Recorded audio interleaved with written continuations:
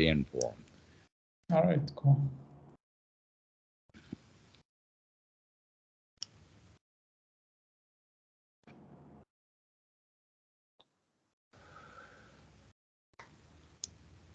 Does anybody see the counter starting up? I still see 0.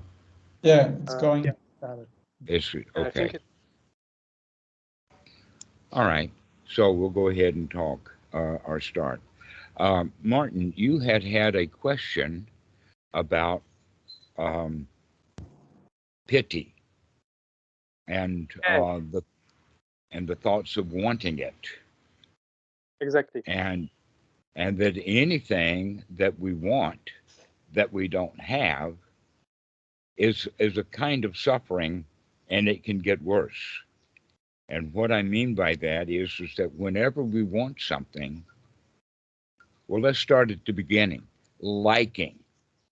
Obviously, people would like pity because that's, in fact, the state of liking, really liking the results of uh, the work that we put in the form of being not just satisfied, but feeling really successful. And so we feel really good for that because we are successful and we've got it. And it's pleasing, it's pleasant. We like it. But the human mind goes a little further than that generally, and that is that if we like it, then we want to bring it close to us. We want to keep it. We want to own it.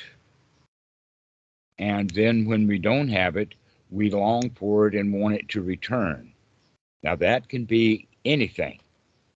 It can be you got the car repaired and you feel successful at that. And then as you're leaving the mechanic shop, you find out it ain't fixed.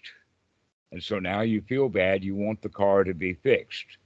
Okay. And so we feel bad because we thought something was going to happen and it didn't. So now we're not in a state of liking. We turn into a state of not liking. But either the liking or the not liking generally is ignorant. In other words, we like something or we don't like something, but we're not really aware of that liking and not liking, sometimes because it's so fast that it just pops up in the sense of liking or not liking. And when it's ignorant, if I like it, then I want it. And if I want it, then I've got to have it. And so I'll start doing things. But also, there's several things that go along with that.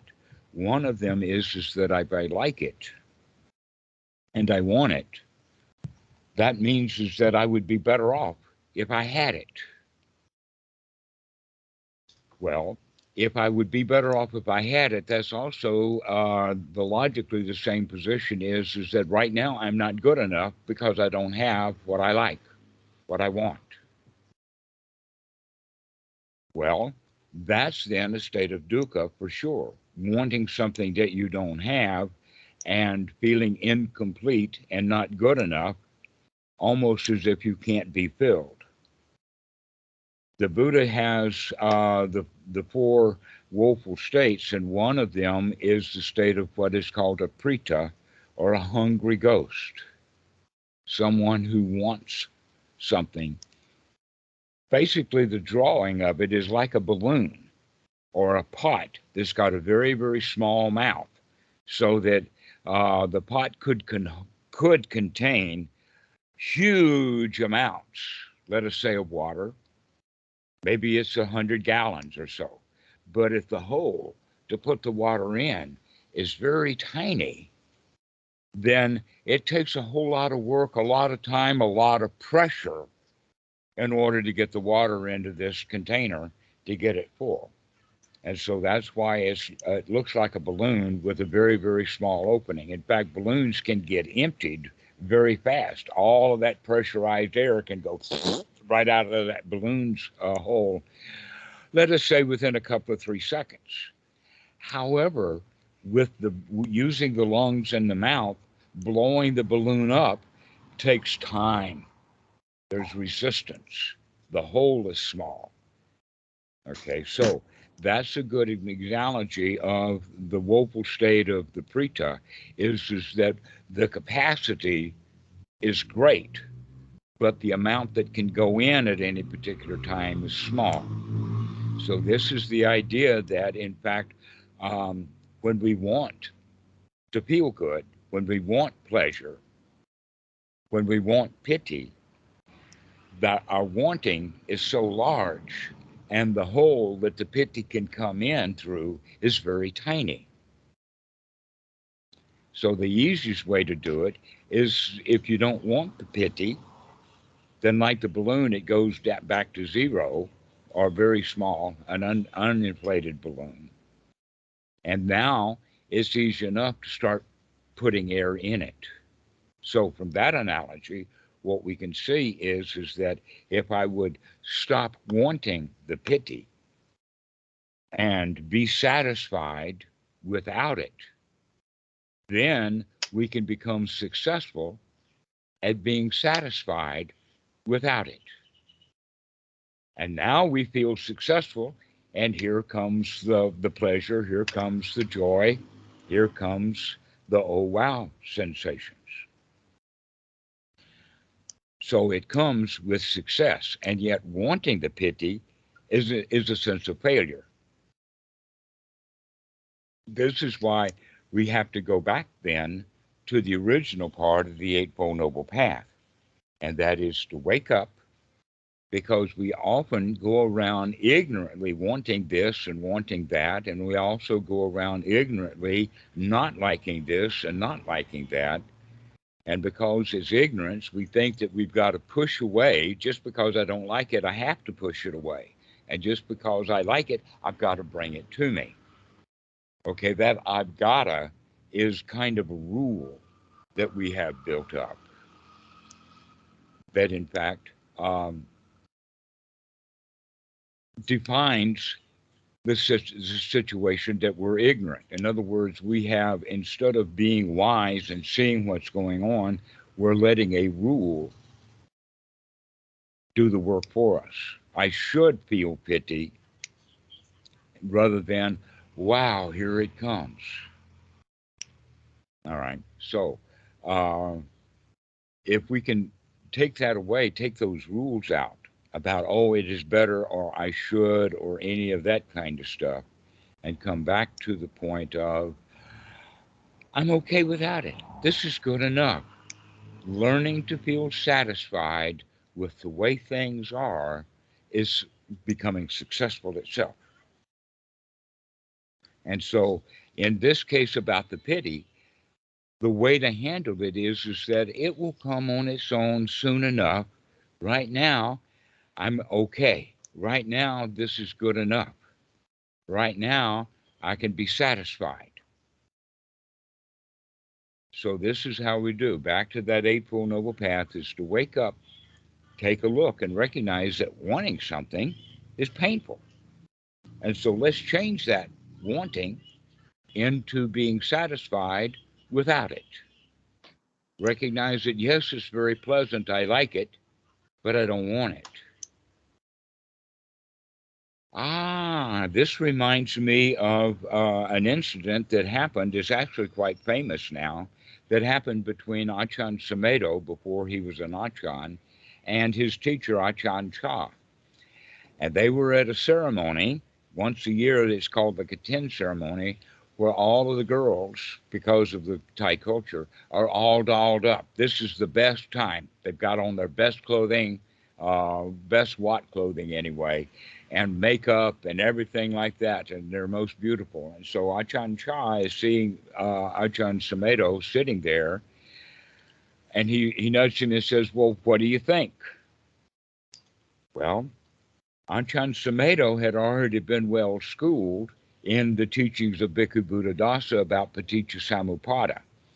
And so here he is immediately speaking in Paticca Samuppada language by saying, I like it, but I don't want it. In other words, all of those beautiful girls, each one of them is beautiful, and Sumedho likes them. But he's a monk. He's got better things to do. And so he could say, but I don't want it. All right. So that's the way that we can start doing the piti. I like it, but right now I don't want it. It will be pleasant enough when it comes. I'll enjoy it when it's here. But when it's not here, if I want it, then I'm in a state of suffering. I'm in a state of dissatisfaction. So the way to bring the pity back in a successful way is by going back to practice being satisfied, safe, secure, comfortable, and satisfied. So that's the practice. Safe, secure, comfortable, and satisfied. Safe, secure, comfortable, and satisfied. Basically, safe, secure, comfortable, and satisfied is the definition of the word sukha. Now, sukha is actually opposite of the word dukkha. It's exactly the opposite, which means that dukkha or dissatisfaction is because either we're not secure, not comfortable. So if we are secure and comfortable, then we can be satisfied. And when we practice sukha, being satisfied over and over again, whenever we're practicing safe, secure, comfortable, and satisfied, that means that we're not in dukkha. This is the entire teaching of the Buddha right here, that you can come out of your dissatisfactions right here, right now, and be satisfied right here, right now. And we begin to practice that. That whatever is happening right now, it's okay. This is okay. Whatever Yeah, it is, go ahead, Martin. I want to say that I didn't catch it. I was thinking that it was my confusions that bring me the dukkha, but in fact you're right. I was confused because I was looking how to get the piti, and so I started to look. I practice it, but then I look, on the internet, on my book, on stuff like that, and that's when the confusions come in. In fact, but I I have the sati to wake up, but I wasn't looking deeply enough, and so I didn't see that it was the wanting the pity that was the start. I'm sorry, what? I didn't catch Uh, that last thing. I didn't catch that it was the wanting that was making me in dukkha. I was thinking it was the confusion. Mm-hmm. All right. Well, now that we understand that the whole point of the Eightfold Noble Path is to come out of the dukkha, and that the easy way to do that is by in this moment wake up. If you can remember to wake up, sati, to wake up and to see how you feel right now, how you think right now, so that you can begin to change that. You can change the way that you think, and then you can basically talk yourself into feeling good. We've been talking ourselves into feeling bad our whole lives. Now it's time to talk ourselves into feeling good, and the way that we do that is by having positive, feel good kind of thoughts rather than I want pity, or I want a girl, or I want a car, or I want a bicycle, or I want, right? Making us feel not whole, not complete, not good enough. So let's have some thoughts about, well, we are good enough. This is good enough. Things are good enough. Because in fact they are. That a way that you could say that you were okay, you were living your life, and then you walked into Buddha's door and you hear this word piti, and now you become dissatisfied.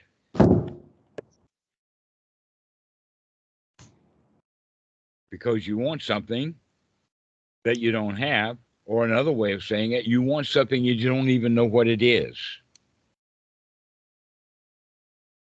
That's Mm. one of the problems with Western Buddhism is wanting enlightenment.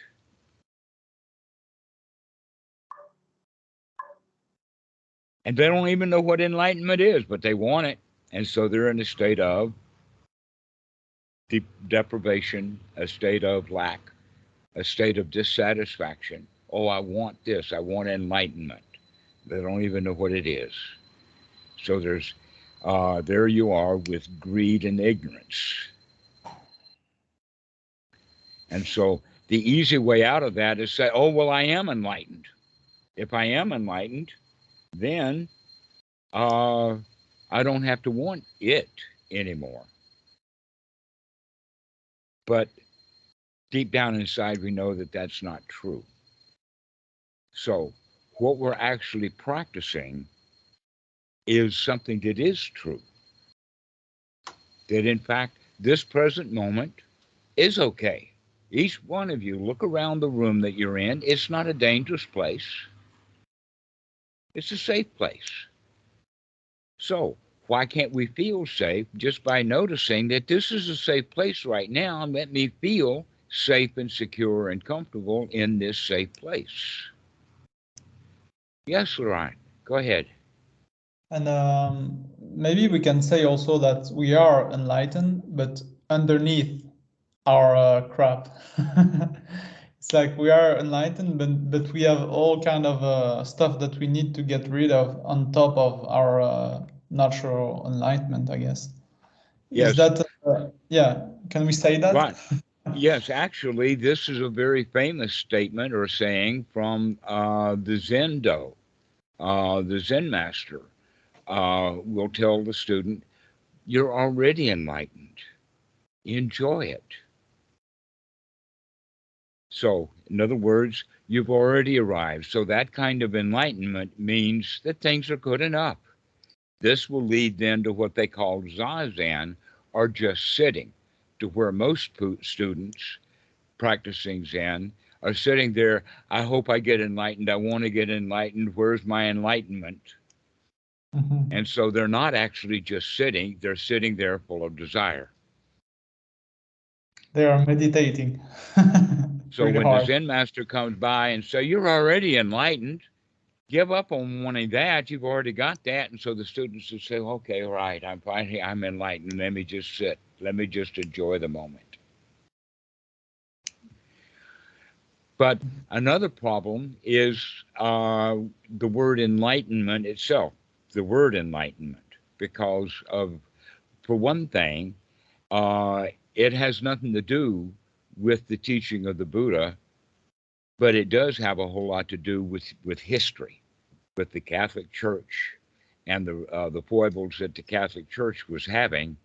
Oh, let us say from basically about 1500, 1600, 1700s. By then, within that time frame, the Enlightenment is over and the Industrial Revolution started. We can also call it the Renaissance or the redo or the remake. And we can say that it basically all got started with the Gutenberg press, which actually was movable type. Because you see, before the Gutenberg press, there was only one way.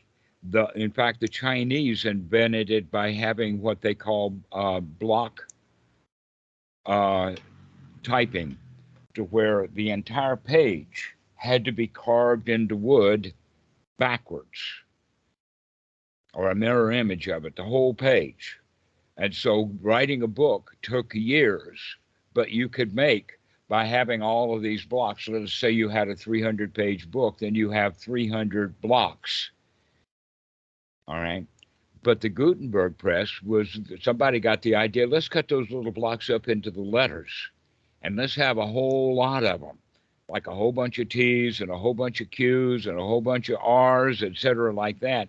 And we can also have them in different sizes or fonts or different styles. And so now we've got a whole room of these things that were all carved out. And we can take them, and within just a few minutes, we can actually do it. The guys are so fast that at the speed of reading, they can assemble these blocks into the rows and then bring that page and go through the press and press it down and have that page. And so a book now is actually quite easy with the Gutenberg press. And that revolutionized everything because that meant that the printed literature could be widespread. And the first thing that the Gutenberg published was the whole Bible. Well, the Catholics, you see, they'd been keeping the Bible all to themselves. Basically, it wasn't the Catholics were keeping it. It was the fact that nobody had access to it without going to a library where somebody had a handwritten copy of it, possibly not even bound together the whole thing. And not only that, but various groups have various versions of the Bible. Some of them have the Apocrypha. Some of them got these books. The Protestants took some of the Catholic books out, that kind of stuff. But the point is that once the Gutenberg press was off and running, hundreds of copies of literature, including the Bible, but there was also political stuff that was published and distributed. And this was the cause of that revolution. It caused a war that lasted 100 years. They call it the 100 Years' War. I don't remember exactly the dates where it started and when it ends, but it was something in the 1500s going into the 1600s where Europe was totally at war. So by the time of the 1600s, the knowledge of the New World, I mean, you had a few explorers in the late times, Columbus, 1492, and then Vasco da Gama and some of the early guys, but things really got rolling about 1600. 1611, 1609, 1619 was when they started bringing slaves to the West, when they started having the Pilgrims come on the Mayflower. All of that kind of stuff happened that was still part of that Renaissance. That was the age of enlightenment. That word enlightenment has now got pinned onto what we're actually practicing now, and that we could say that it is somewhat descriptive. It's not a bad word to use, it just needs to be defined properly. And the way that we can define enlightenment is not way off there, way up there where the Buddha and the Jesus and, Mahavir and all of that are, way out there. But rather, enlightenment is something that you can do right here, right now.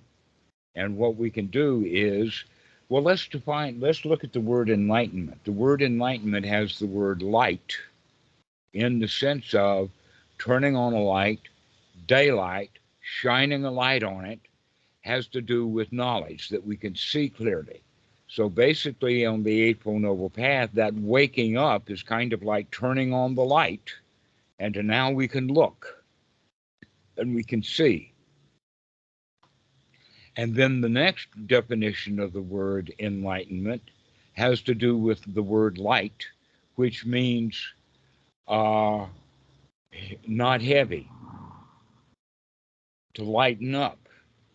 All right. So whenever a new student wakes up and looks at what's going on, he can see that this is heavy. Let me drop it right now.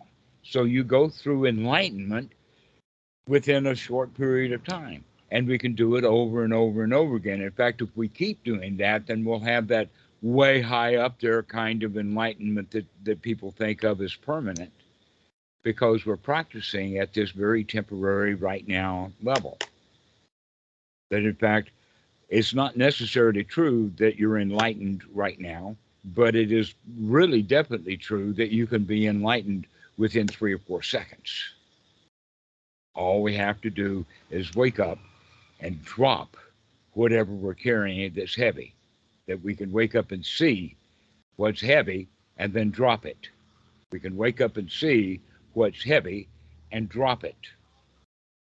This is the Eightfold Noble Path. 3 of the items on the Eightfold Noble Path: to wake up, take a look, and drop it. That's enlightenment. Now, one more point, and that is that when we do that over and over and over again, we begin to feel that not only is this satisfactory, but I can do it. We add that element of success. We come out of the loser's position into the winner's position of, I can do this. So you got both your hands up. Corey, you go first. Okay. So would it be correct in saying that when the Buddha became enlightened, he ultimately just dropped everything?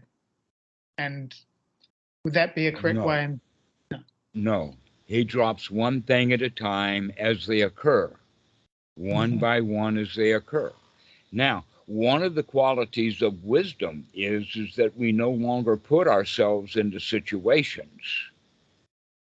An example of that is the young man goes to the disco, he sees all of those beautiful women that are already got a guy, and he gets really jealous and wants something. But if he recognizes every time I go to the disco looking for love, I wind up feeling bad. Maybe it would be better if I don't go to the disco, that I'm okay without going to the disco, right? And so that kind of stage is that the wisdom will keep us out of danger. We can see things in advance, and so we don't get into that kind of danger. And so we kind of get used to being in a copacetic homeostasis because we're able to keep the dangers away through wisdom, as opposed to having to deal with danger that we've ignorantly walked into. This is why we have the quality of getting away from it all. What is all of that we're getting away from? All of the stuff that would be dangerous for us, in the sense of, I see it, I want it.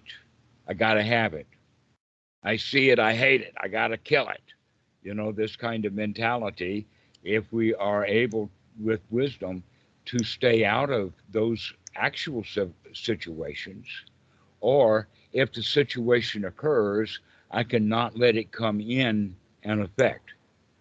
So the wisdom is always that quality of seeing in advance. So I would say there's two kinds of seeing then: the seeing of what's happening right now as it's occurring, and then begin to make the connections. All one and two lead to three. So if I can stop at one, that's better. If I can stop at two, that's good too. Or I'll have to suffer through number three. And that's where most people are. So we wake up to the fact that we're already in the dukkha. I already want the piti. And so I can back that up just a little bit. And the backing it up is to say, well, right now I'm okay without it. I'm okay. And so this is the way that we practice, is getting ourselves in the habit of seeing that we're comfortable.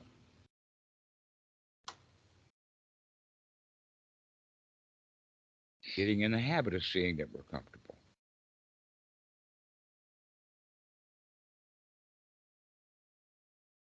So, Laurent, you have a question. Oh, I forgot to lower the hand, but that raised a question actually.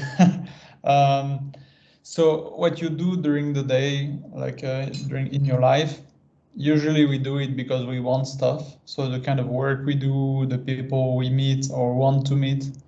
So now instead of that, because we are already satisfied, for me, I feel the only reason to do something is out of generosity, right? Is there other reason to do stuff except Yes, absolutely. There are wholesome. You could almost say that there's almost as many wholesome things that we could do as there are unwholesome things that we could do.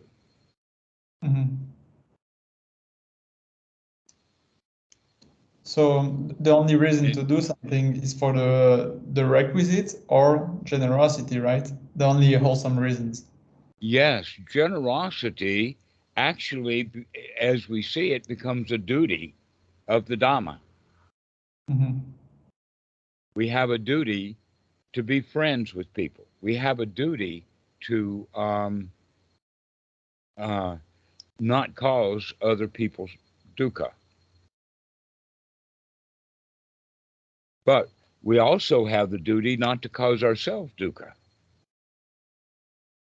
Or we could say it this way, that if we do our duty to, let us call it the overlord of reality. We do live in a real world. It's kind of an overlord. And that you could say then that that overlord of reality can be defined as the Dhamma. And that if we go against our duty to the Dhamma, then there will be suffering or dukkha. Everybody experiences this. An example would be that the reality of you being alive, a human being on this planet Earth, requires that you take the next breath. That's your duty. You have a duty to take the next breath. If you don't take the next breath, believe me, you're going to get really uncomfortable. And if you continue not to breathe, you're going to croak. We have to breathe. That's our duty to the Dhamma. Well, if we can take that and accept that we have that duty to the Dhamma, then there are easily other things that we can see that are duties to the Dhamma. And if we shirk our duty, then there will be repercussions. There will be difficulties to pay. There'll be hell to pay because we're not doing our duty to the Dhamma. One of the duties then to the Dhamma that we would have is by being nurturing to ourselves rather than critical of ourselves. If we're critical of ourselves, we're not being friendly with ourselves. And because we're not friendly with ourselves, we suffer being our own worst enemy, or sometimes just unhappy because we're not doing our duty. So that you could go so far as to say is the Eightfold Noble Path is, this is the duty. And if you're not doing your duty, you're going to have dukkha. And when you do your duty, then you're going to be in the third noble truth, which is no dukkha. And the method to get there is the Eightfold Noble Method. And that we can get there if we practice. In other words, the Eightfold Noble Path is the practice of doing our duty. We wake up, we take a look, and we make a change, because the change that we're making is the change from not doing our duty to the Dhamma into doing our duty to the Dhamma. And then we can take that out on the road in the sense that our duty to the Dhamma is to be friendly with people. Right. Yeah. And that when we're not friendly with people, then it's got its own result. Yeah, of course, even inside us, right? Yeah, it's like it's bad for them, it's bad for us, like being unfriendly. So yeah, I'm starting to really feel that I want to share the Dhamma as my main activity, in life, like become maybe a Dhamma teacher or something. I feel like it's the only thing that will be really gratifying for me, for the others, and yeah.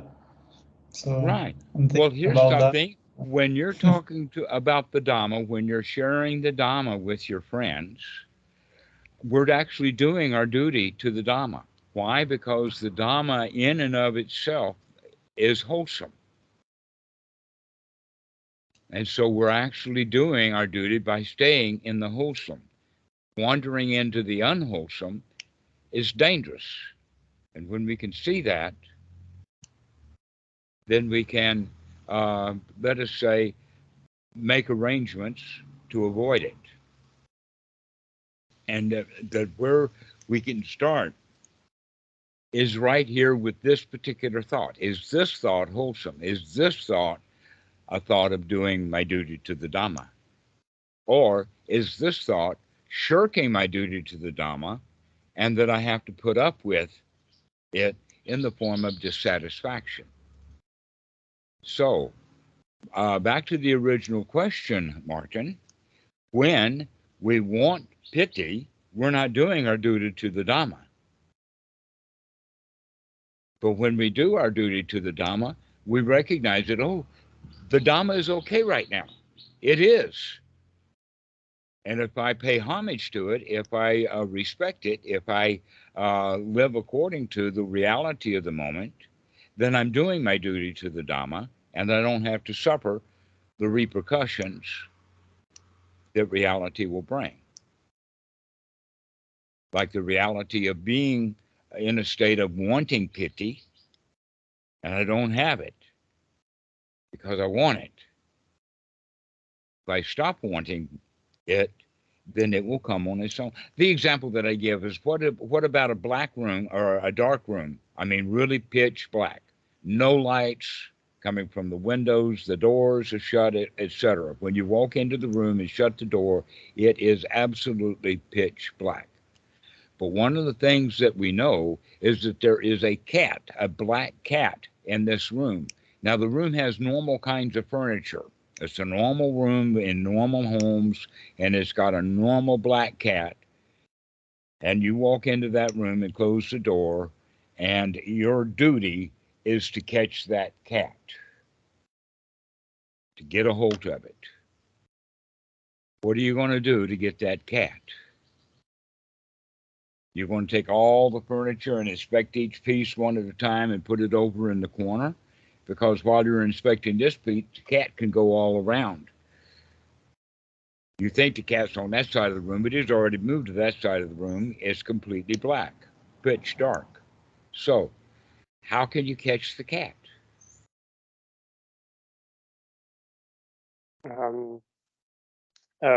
Maybe I can use cat food, something nice to bring him to me.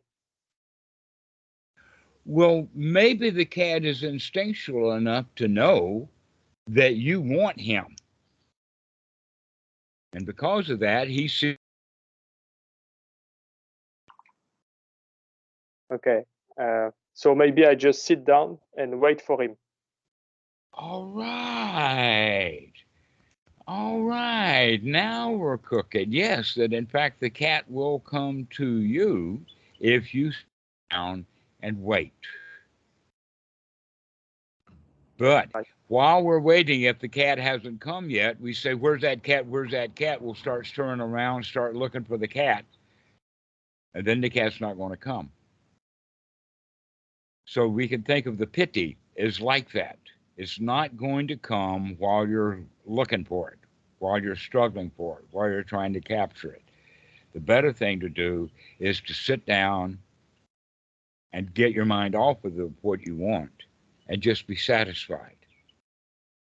And when the cat of piti recognizes that you're not dangerous, then like the cat, the piti will come.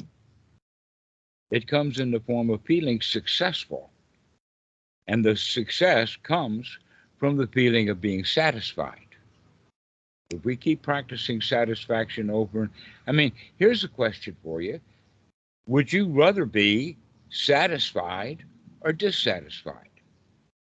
Satisfied, of course. Of course, right. You would rather be satisfied. Why do we spend so much time being dissatisfied? Like wanting piti, you're dissatisfied. When we recognize that being satisfied is a much preferable position to be in, then we want to practice it because we've been practicing so hard being dissatisfied with everything our whole lives. We're taught to be dissatisfied. We're not taught to be satisfied. We don't get much support for being satisfied. In other words, the teacher says, pop quiz time, here's the test, and she hands it out to all of the students, and all the students get really busy, and one kid is just sitting there saying, well, I'm okay. I don't have to do the test. I can just sit here and be satisfied, right? Now, everybody here says, oh, no, he should be taking that test. He's in school, Well, the whole idea of school is that you're dissatisfied. And so we go from first grade to second grade all the way up to university. We get a PhD, and all the time that we were working on it is because we were dissatisfied. And now we got a PhD. We have momentary satisfaction. Maybe whenever we think about the PhD, we can be satisfied. But basically, we're in the habit of being dissatisfied with all kinds of stuff. Now, the student who is satisfied without taking the test, maybe he's satisfied because he already knows the literature, which was the important thing, not that he can pass the test. That in this regard, they call it kibitzing, and that comes from poker or auditing a class. The kids who audit a class can get more out of the class because they want to be in the class. Most of the kids are in the class because they want a grade. And so auditing your way through an education is the easy way out because you're only taking the courses that you want to take. And you're getting your education anyway. So this is a way of recognizing that our whole society is set up to keep us dissatisfied. And what we can do instead is start to practice being satisfied. Yeah, I don't know everything, but I know enough. What enough do I know? I know how to be happy. That's all I really need. Most of the people are working really hard, getting all kinds of knowledge so that they eventually will be happy. And yet they're not practicing being happy. They're practicing getting things. So here's the whole practice is to practice being satisfied, to practice recognizing when we're not satisfied, like I want pity, and say, it'll come. I don't have to tear this dark room apart getting that cat called pity. I can just sit here being satisfied, and the cat will come to me. That by practicing being satisfied over and over and over again, we practice being satisfied, we become successful at being satisfied. And that success, that's the pity, the quality of the feeling that comes with the knowledge of being successful.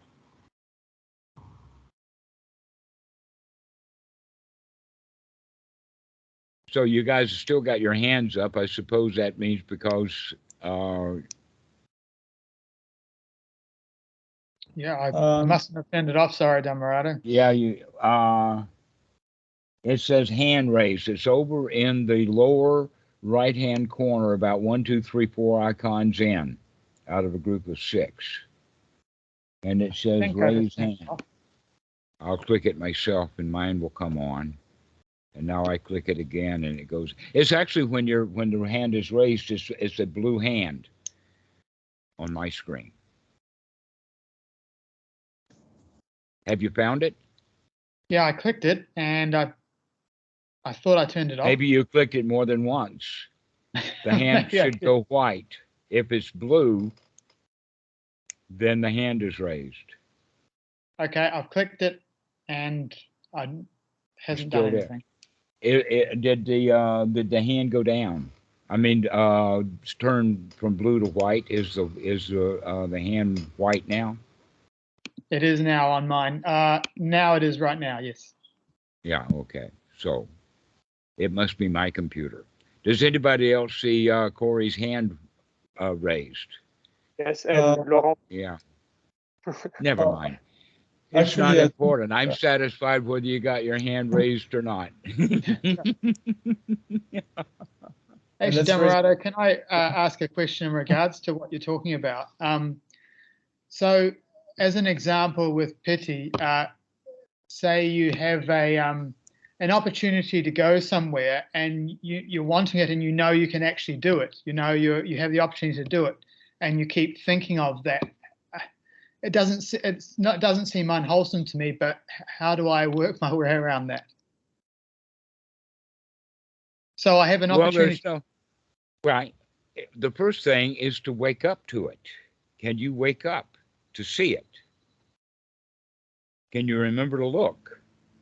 because that's the whole key. Once you see something, now you have choices. If we don't see something, then we don't have any choice about it. For instance, wanting piti is dukkha. Now that we can see wanting is dukkha, I have a choice about, well, can I just like it or do I have to want it? So here we have a choice, and that choice is always in the moment based upon what's happening right now.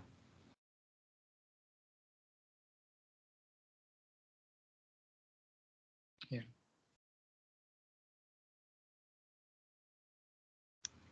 That's all there is to it. Laurent, you were about to speak. No, never mind. It was about the head. Never The head. mind, we'll start again. All right. Well, I think that, Martin, we've covered the topic about the piti and wanting piti rather than being satisfied without it and recognizing that that satisfaction is success, and then the piti will come, the feeling of success. But the feeling of I want it and I don't have it is the feeling of not being successful. And oftentimes it happens that when people don't even know what it is and they're practicing correctly, and then they do get the piti. But once they see how good it feels to be successful, now they want it again. And so their wanting now is preventing them from being able to get it. But if they would practice exactly the second time the way that they did the first time to get it, the first time they didn't even know what it was, so they're not wanting it. So the thing to do is just kind of forget all about it. You just say, this is good enough. This moment is good enough. That's all I need. This one's good enough.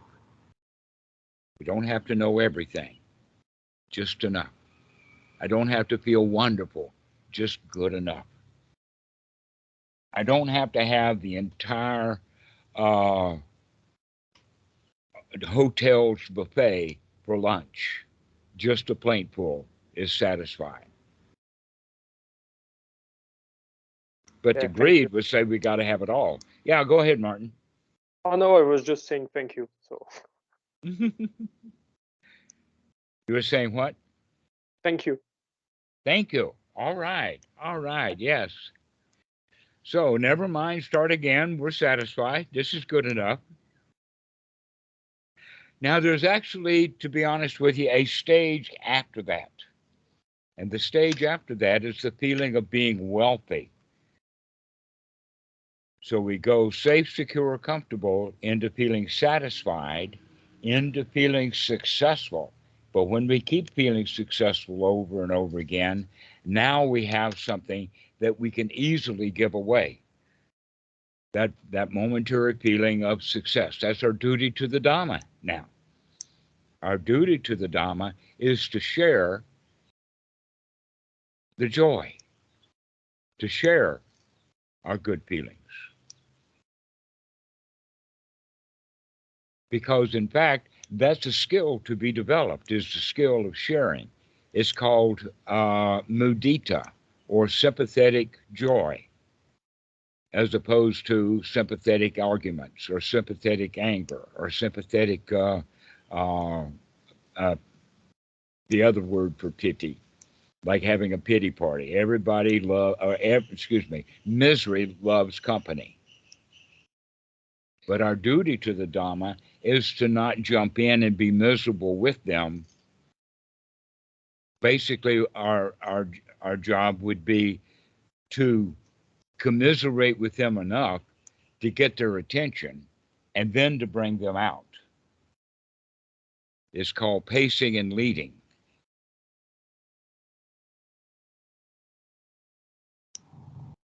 And so we can join other people. We're wealthy enough to be with them in their sorrow, but then we can be joyful and bring them out of their misery if we've got enough joy.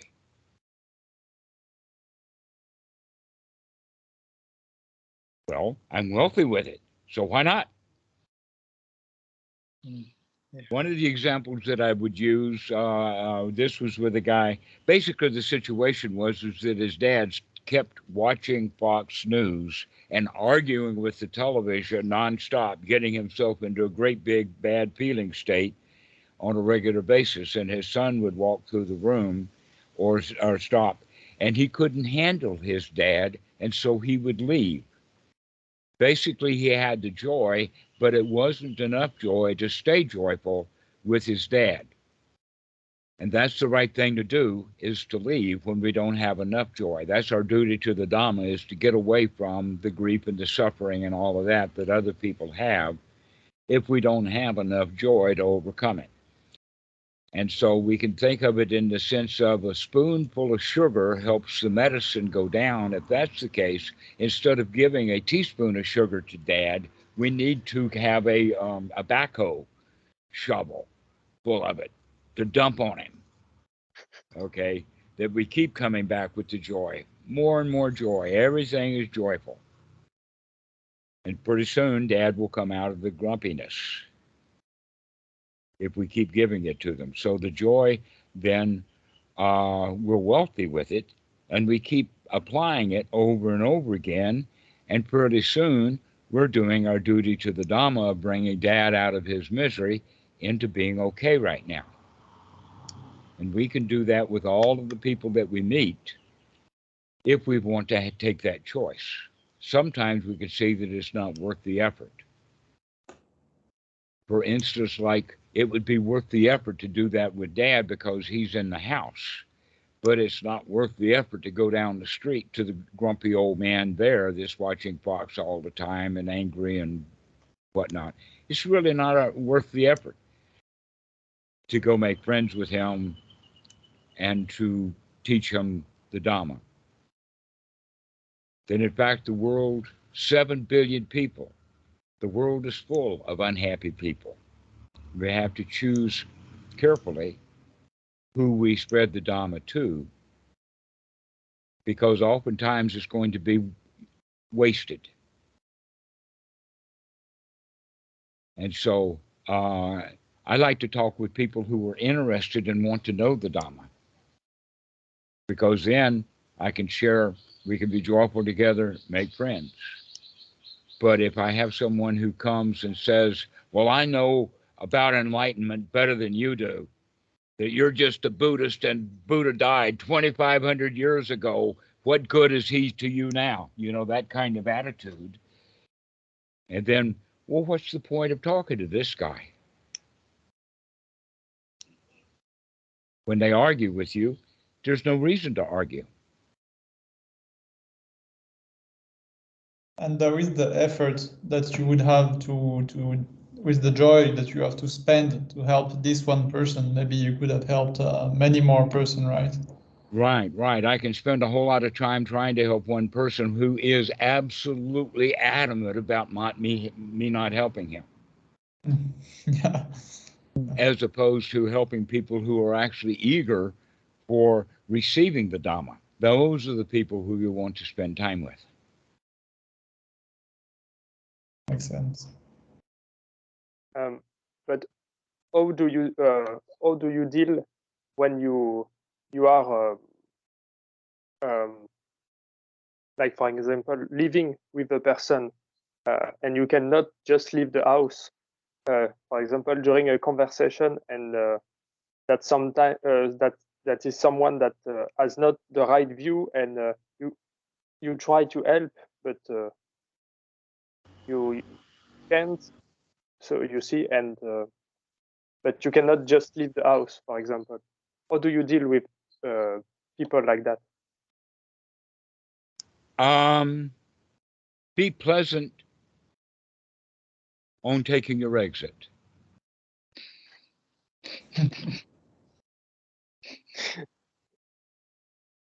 Okay. Pleasantly go someplace where life is good, rather than intentionally finding places where there's a whole lot of dukkha. This is the wisdom that I was mentioning. The wisdom to be able to see in advance that this is going nowhere.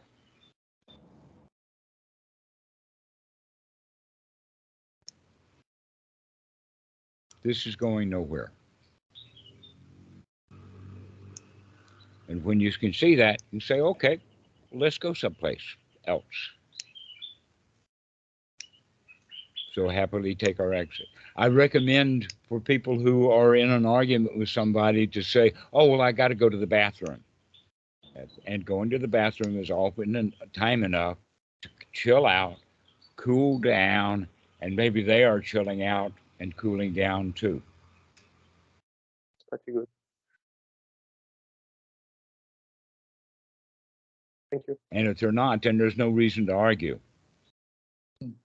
That in fact, one of the skills that I would say that we want to develop is by learning how to not argue with our own self, we can learn how to not argue with other people. That when we're arguing with ourselves, we're in confusion, we're in doubt, we're in uncertainty. Basically, what it is it's a dialogue between the parent and the child, where the parent is saying, you got to do this, you got to do that, and the child is saying, I don't want to do that, that's too much work. Or the parent is criticizing the child, saying, you're not good enough. You should improve, you should be better. So we set a bunch of standards for ourselves that wind up being painful. And yet there are standards that we do want to set ourselves, and the standard that we really want to uphold is the standard of dukkha, dukkha nirodha. Or let us have just one rule. If we can see the dukkha, if we can see the dissatisfaction in what we're doing, now we have a choice to make a change to it so that we can come back to a state of satisfaction. All there is to it. Practice over and over and over again. Every time we get dissatisfied, hey, I can do that. I got a choice here.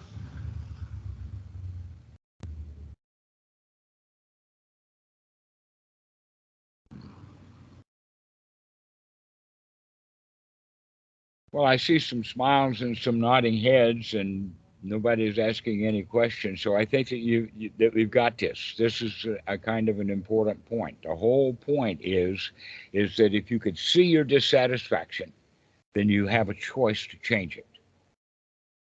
And seeing that I want piti means that you're dissatisfied without it. So coming back into a state of satisfaction, like sitting down on the floor, instead of looking for the cat, we just sit down on the floor. And the cats are curious, they'll come, so long as they see it as safe. So the piti will come when you're satisfied. Or as in Zen, they say, you're already enlightened, just sit. What is the enlightenment here? It's the two-step process of looking at what you're doing and make a change, drop it. So the Eightfold Noble Path is all about that one thing. So enlightenment is not way out there in the future. Enlightenment is something that you have right now when you remember. So sati winds up being the most important skill, in the sense that if you don't remember to look, you won't look. Or you can have a particular skill. Let us say that the guy is a world-class musician, and that he has practiced this one piece of music over and over and over again, and he's ready to go. And he has an automobile accident on the way to the performance. And when he walks out on stage, he is still filled with the energy of that accident that he's just had. He's probably going to not make this performance is probably not going to be the same level of performance that he's used to giving. But if he can take a deep breath and take about 10 or 15 minutes to settle down, now he can go out on stage because he's changed the mind state that he's in. Or the same thing can happen, let us say that it doesn't even have to be an automobile accident. Let us just say that there is somebody in the audience that gives him butterflies in the stomach, like maybe the President of the United States is in the audience, whoever that might be this year. And so he's worried. He wants to make sure that he's doing a really good performance. And because of that, he's uptight, anxious, and he's not going to be relaxed enough to play well. But if he could recognize those butterflies, his fear, then he can take a few deep breaths and say, I played for better people than this president. That this is just an ordinary audience and I can handle this one just fine. And take a deep breath, and now I can walk out on stage and perform well, play the piece well. So we can get ourselves out of the distraction. Or let us say the same situation, but on his way out, onto the stage, one of the musicians who was also walking out on the stage says, I wish I had pity. And then the guy about to do the performance says, I wish I had it too. And and now when he walks out on the stage, no possibility of pity, because he wants it. He wants to feel good and he doesn't. So there you go. This is the whole point is that we can come to a state of being satisfied, then we can do what we need to do in the world.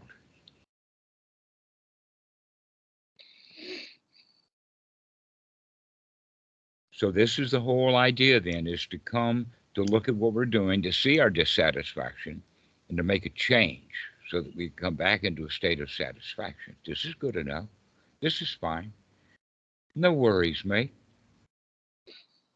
A little dab will do you. No place to go, nothing to do, everything is okay, not a worry in the world. Everything is all right. And so this is the way that we want to keep practicing, keep coming back to the present moment and recognize, oh, what a beautiful day it is.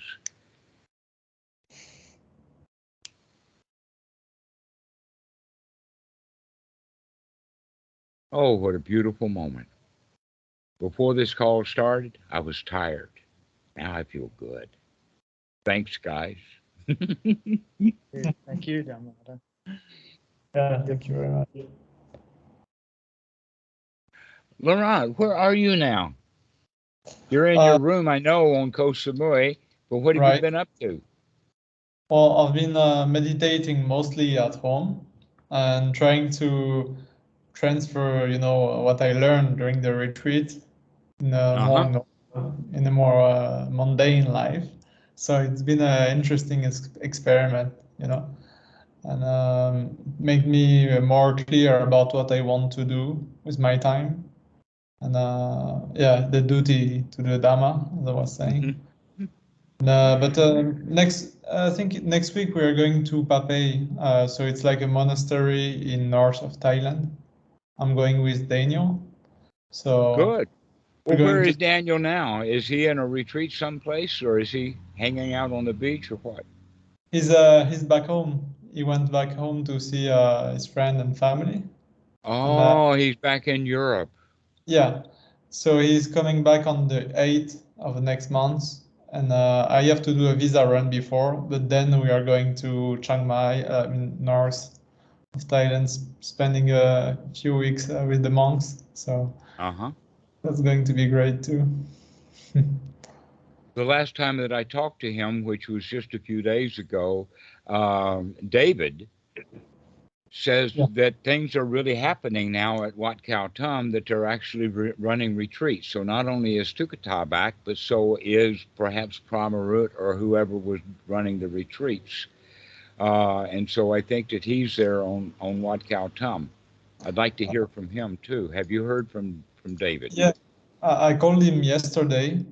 Yesterday I had a video call with David, and he told me that Wat Khao Thom wasn't so good actually, because the Thukata is there, the lady, but she doesn't teach, and she's getting kind of old, and not very like present.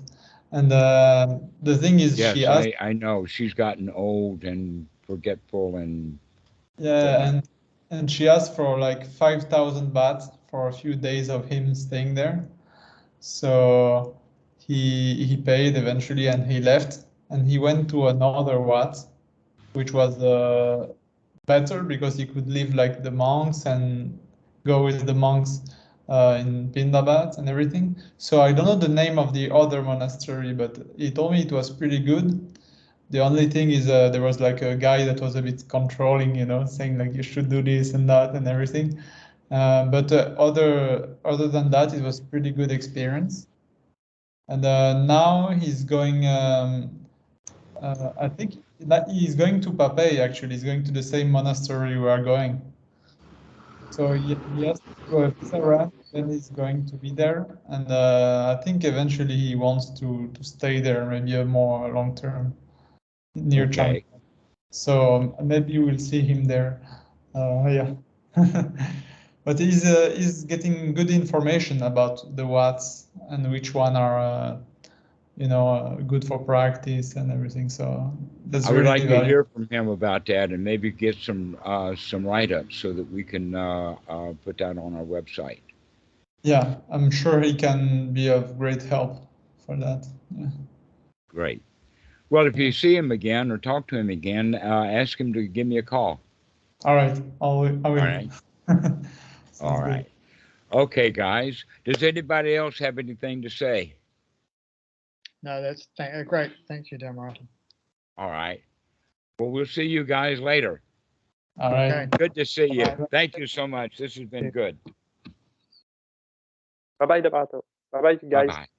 Bye.